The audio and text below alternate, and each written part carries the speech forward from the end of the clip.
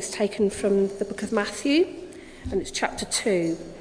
In the Pew Bibles, it's on page 966, reading from verses 1 through to 12. After Jesus was born in Bethlehem in Judea, during the time of King Herod, Magi came from the east, came to Jerusalem and asked, "Where is the one who has been born King of the Jews? We saw his star when it rose and have come to worship him." When King Herod heard this, he was disturbed, and all Jerusalem with him. When he had called together all the people's chief priests and teachers of the law, he asked them where the Messiah was to be born. "In Bethlehem in Judea," they replied, "for this is what the prophet has written. But you, Bethlehem, in the land of Judea, are by no means least among the rulers of Judah. For out of you will come a ruler who will be a shepherd, my people Israel." Then Herod called the Magi secretly and found out from them the exact time the star had appeared. He sent them to Bethlehem and said, "Go and search carefully for the child. As soon as you find him, report to me, so that I too may go and worship him." After they had heard the king, they went on their way, and the star they had seen when it rose went ahead of them until it stopped over the place where the child was. When they saw the star, they were overjoyed. On coming to the house, they saw the child with his mother Mary, and they bowed down and worshipped him. Then they opened their treasures and presented him with gifts of gold, frankincense, and myrrh. And having been warned in a dream not to go back to Herod, they returned to their country by another route. This is the word of the Lord.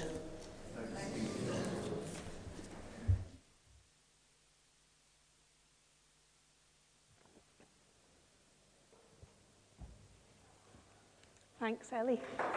Good morning, everyone. What a beautiful day. And as Tim rightly said, it's Epiphany. I like that word. It sounds good. And I think I'm still beginning to understand what it means. So I did a quick check in the dictionary to make sure my understanding is correct. And it's something to do with seeing. Strictly speaking, it's something is made manifest, which means it is exposed, it is shown. An epiphany is about Jesus being made known to the Magi. These are the people that we've just seen on that little film clip. And according to tradition, as Tim said, there were 3 of them, and apparently we know their names. But actually, we don't know how many there were. We don't know their names. We don't know where they came from. We don't know exactly how far they had travelled. But we do know, reading the story, that they were on a journey from a very long way away. And it took them a while to get to where they were going. I don't know how many journeys you've done in your life, but I have definitely been around the globe once, and it didn't take that long. Not in real terms. It took me a few days. These guys, I reckon they were travelling for months from wherever they came, because they were travelling without the internet, they were travelling without petrol, they were travelling probably with animals and several other people. But whoever they were, they knew what they were doing. They knew what they were following, and they knew where they were heading for and who they were looking for. They'd seen a star in the sky, and they followed the star as it guided them. Now, some people don't like this idea very much, and they're wondering what it is. So if you want to have a little check with anybody who is troubled about the guiding star, just let them come to Psalm 19. I love Psalm 19. Psalm 19 says, "The heavens are telling the glory of God, and the firmament proclaims his handiwork. Day to day pours forth speech, and night to night declares knowledge. There is no speech, nor are there words. Their voice is not heard, and yet their voice goes out through all the earth, and their words to the end of the world." And in Romans, Paul talks about creation communicating to us about who God is. And these magi, as they are called in Matthew's Gospel, were people who studied the stars. And back then, that's what some people spent their whole life doing, studying the stars, seeing what they were saying.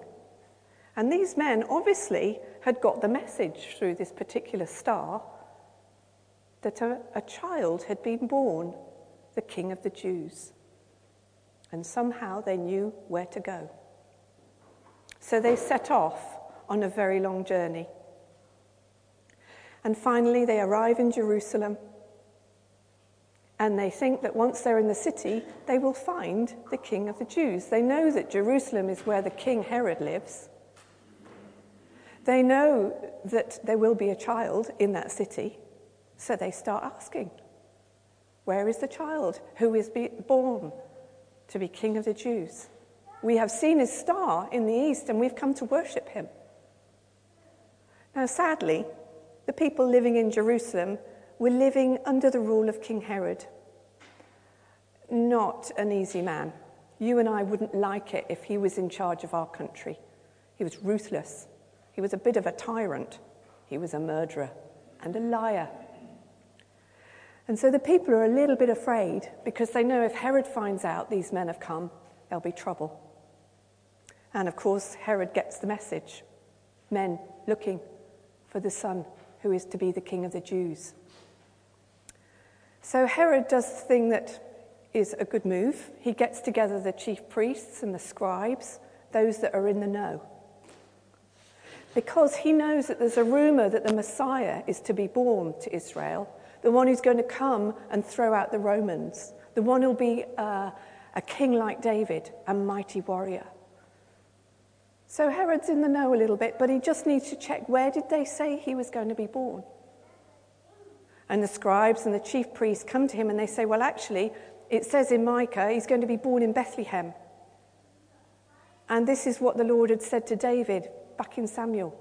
He's going to be the ruler and the shepherd of Israel, like David. Remember? And then Herod probably wraps himself in a cloak, perhaps, we don't know, and goes for a secret meeting. A little secret meeting. He's crafty, isn't he? Doesn't want to be seen in public meeting these men. But he goes and says, tell me, he says, this star you've seen, when did it appear? Can he? So the Magi tell him it appeared back then. And in return, he says, according to our scriptures, it says that this so-called King of the Jews is going to be born in Bethlehem. So why don't you go down there and have a look and see if you find him? Because I'd quite like to go and worship him too. The Magi had made it clear they wanted to go and worship this newborn king. So off the Magi go. And I wonder what it was like for them. You know, they'd travelled all that distance. They thought that what they were looking for, or who they were looking for, was going to be in Jerusalem. But he's not there. They seemed to cope quite well. They'd obviously patiently been waiting to see what would evolve as they waited a day or two, perhaps. And then they get the tip-off from the enemy.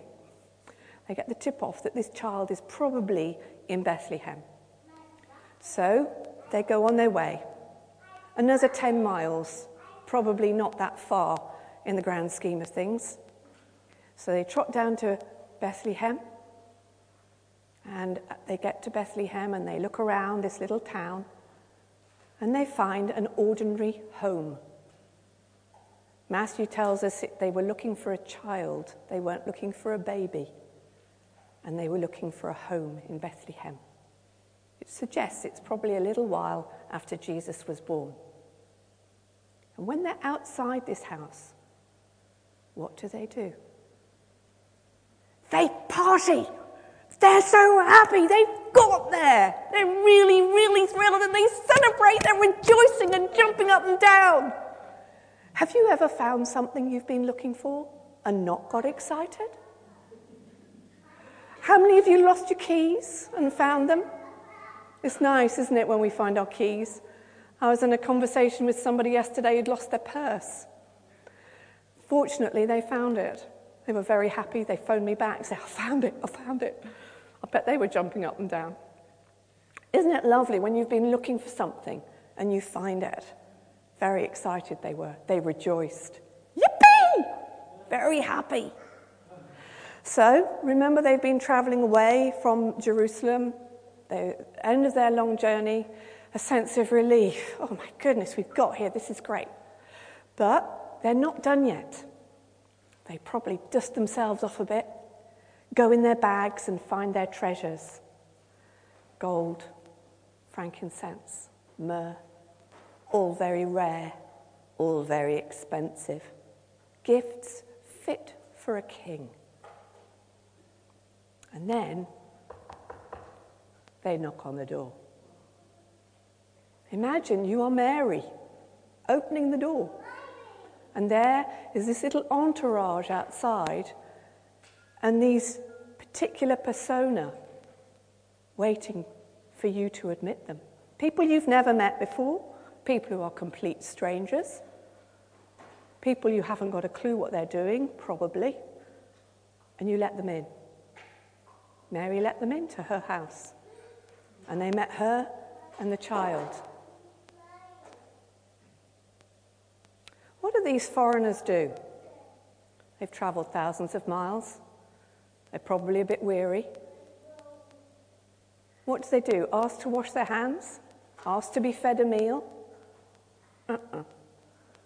They don't. They fall on their knees and they bow down. They put their heads to the ground, as is fitting before a king in that age. And as they bow, they are saying, we honour you. We give you ourselves. We revere you. We respect you. You are the one who was born King of the Jews.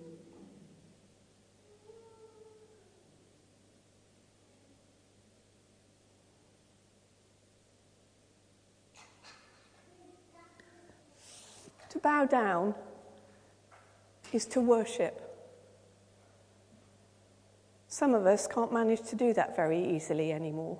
It's not particularly comfortable. They did it physically, but sometimes I think all of us, we do it in our hearts. We defer, we revere God. They worshipped him. And in the New Testament, about over 80 times it refers to worship, and about 2/3 of those references are about bowing down, about being in awe of the one we serve. Note the word serve. The other third of those words, you could check out Romans chapter 12, the first couple of verses. They're talking about service, your spiritual act of worship, the way we serve one another. And as you may already know, but in ancient times, slaves would bow right down. Subjects to kings would bow right down. They were offering themselves in a very great position of vulnerability for service. And that's how we live our faith, live out our faith, isn't it? We bow down before God and say, here I am. I am your servant. And amazingly, our King, King Jesus, he too was a servant. He's known as the servant king. He is our great example. I'm so thankful for him, being a servant king. He's the one that comes and walks with us. So there's Magi. they've bowed down. They've given their beautiful, expensive gifts. And then they probably need a night of rest before they go on their way back to Jerusalem to tell Herod that they have found a king. But in the night, they get a dream, a very significant dream. And very often, dreams are given as a sign of warning. Sometimes they can be like a little filing cabinet through our day, and just occasionally, they might be given as a sign of warning. And for them, they were warned not to go back to Herod. The inconvenience, a massive inconvenience. Do you know that for them to not go back to Jerusalem meant they had to go right out of their way on a load of B roads? Not A roads, B roads. They had to go down to Hebron, and then they had to go west, up the Gaza Strip, and back home, round the Fertile Crescent, probably. How inconvenient. Do you know sometimes when you have obeyed God and done something very exciting, when you leave what you've just done and accomplished, you can sometimes have the greatest challenge. I've found that several times when we've been out in Kenya or up in Scotland. On the way home, we need to watch our backs. We need to be careful. You can feel so relieved and so excited that you've finished what you had to do, that you stop staying alert.